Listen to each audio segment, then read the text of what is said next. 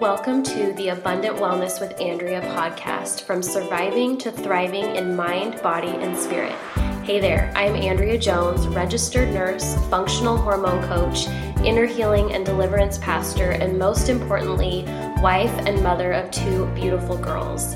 This podcast is really a conversation about how to discover and walk in an abundant life that God has laid out for us while processing what I call the messy middle, pain, and overcoming things in our life that are hard in order to nurture all of the parts of you so that you can walk in abundant wellness in all areas.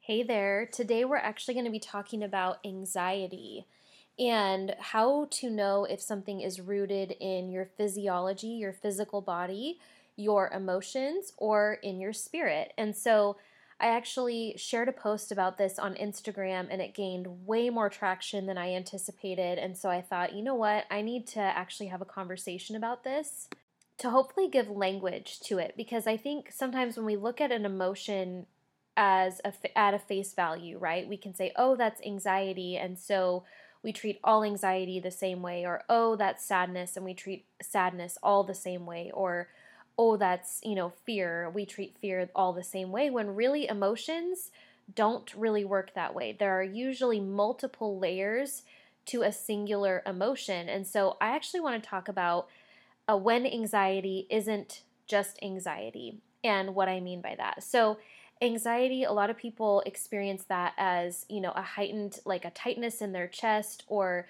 a heightened arousal, meaning that they're more aware of things that are going on around them. There's a hypervigilance where you're kind of on alert, right? Our bodies were made that way so that we could survive. However, when we don't come out of that anxiety state and we get stuck there, it actually gets stuck in like our vagus nerve and our parasympathetic nervous system.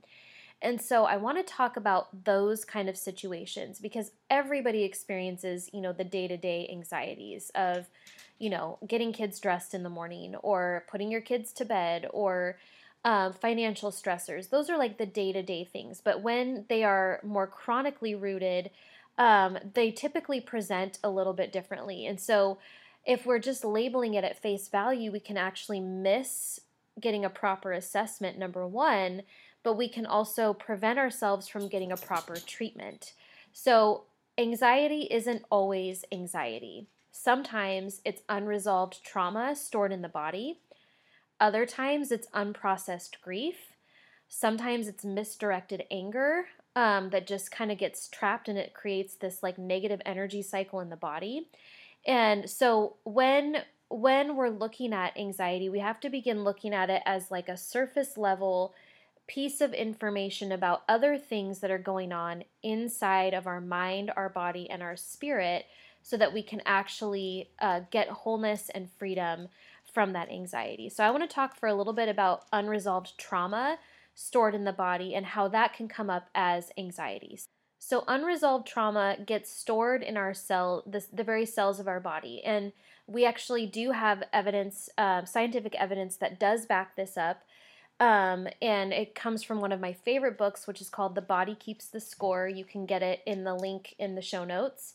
But it is a fantastic book about how trauma actually gets stored on a cellular level in our bodies.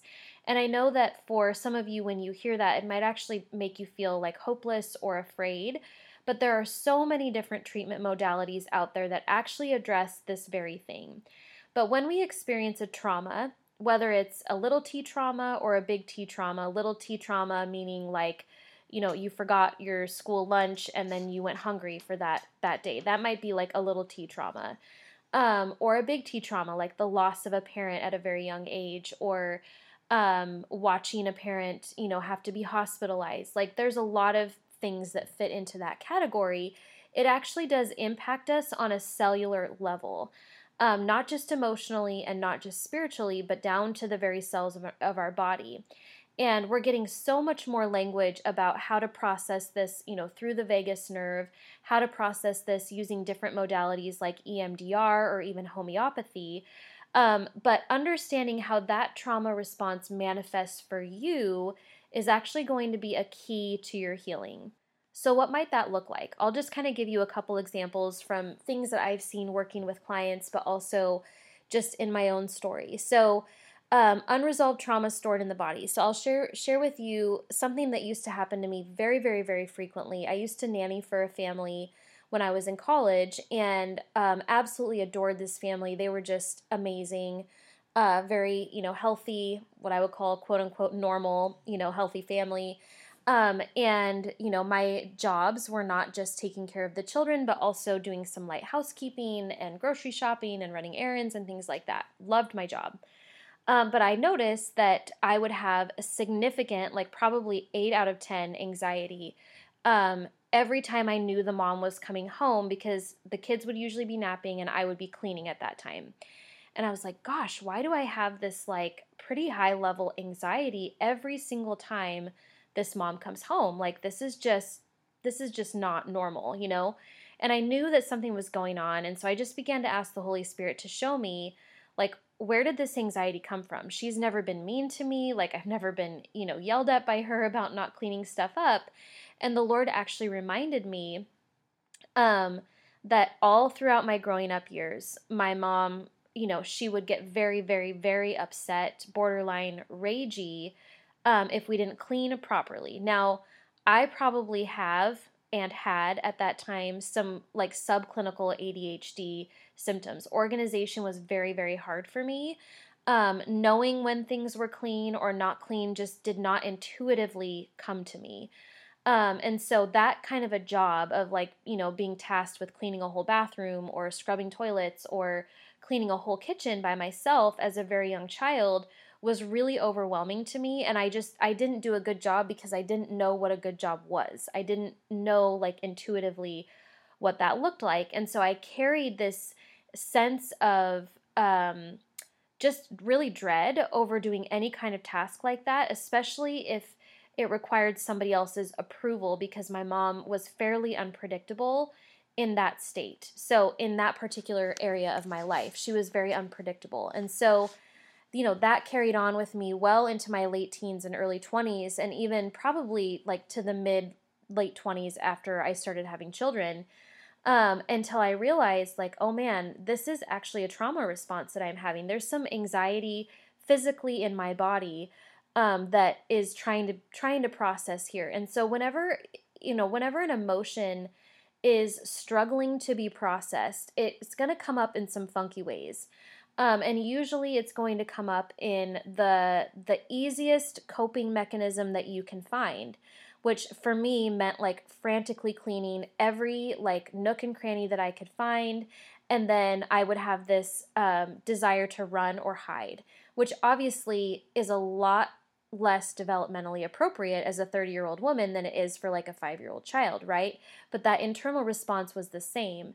And so it wasn't until I created intentionally some spaces of safety in my home, meaning I'm going to allow this space to be messy and unclean, and have some people over and, realize that these are close friends and they're not going to respond to me negatively. That's really how that anxiety began to diminish, but it was a stored trauma response in the body. Now, we can also have, stored trauma responses really from anything that we experience. Anything like, a smell that's associated with hospitals. If you had a loved one that died in a hospital, anytime you smell a smell that is similar, if that trauma is unprocessed, it's going to continue to come up as a negative association with that smell. So just like we've been working through in the Keys to Emotional Freedom life coaching group, where we've been really working on developing awareness, self-awareness of what is the story behind the emotion? What is my emotion trying to tell me? Instead of automatically dismissing it or diminishing it, or just saying, oh, everybody in my family just has anxiety, but really maybe they have unprocessed trauma that needs to be dealt with, right? So we need to develop that awareness and get really curious about what's going on in our emotions so that we can actually get freedom. Otherwise, we're applying the wrong tool to a problem. Hopefully, this is making sense. The second thing that is super common with anxiety, and again, if we just slap a label on it, we actually miss so much of what's underneath, is unprocessed grief. I will never forget, there was just this one memory that I had around the time of my dad's death when he died of brain cancer, that every single time I would picture his room or hear the song that was playing in his room, I would hold my breath. And like in the weirdest places, I'd be in the grocery store and I'd find myself like clenching my fists and holding my breath, and having, a pretty intense like anxiety, internal anxiety response.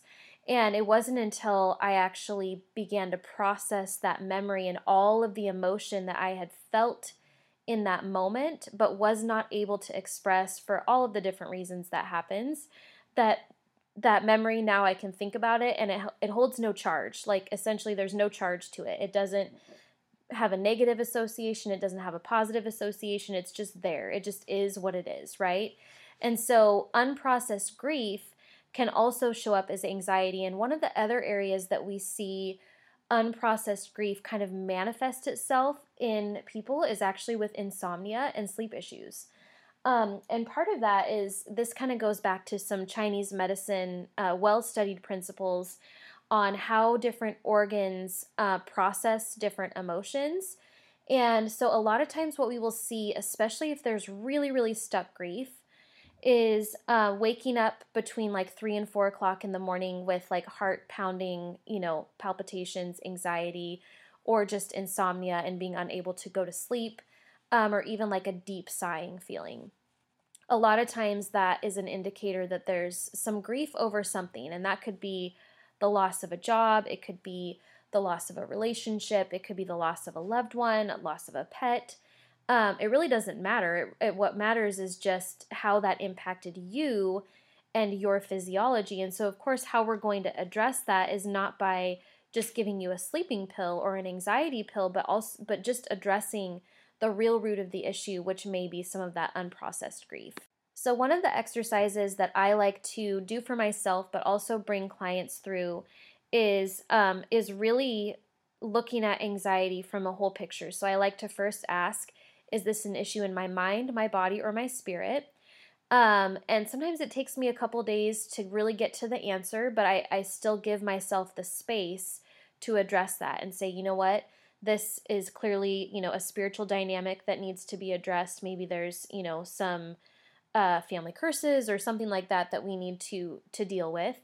If it's physical in my body, then maybe there's something off with my adrenal glands, or maybe I'm not managing my stress very well or giving myself time and space to really work through some big stressors right now. And of course, if it's emotional, then we want to look at the things that are causing anxiety, the areas that you don't feel safe, that you really need to feel safe in. And so when you feel anxiety next, make sure you give yourself some space to ask those questions. And even I would say that anxiety for some people is a protective mechanism. So one of the other questions I really like to ask in these situations is, what is anxiety trying to protect me from? Because remember, anxiety is that it's a craving for safety and also control over something. And so if we ask, what is this anxiety trying to protect me from? You may get a lot more clarity about what's going on below the surface in your emotions, in your body, or in your spirit that actually need to be dealt with. So if you are struggling with anxiety in any way, shape, or form, please go give me a follow on Instagram at Abundant Wellness with Andrea, or shoot me an email, andrea@abundantwellnesswithandrea.com. I'd be more than happy to share my resources with you, and thank you for listening.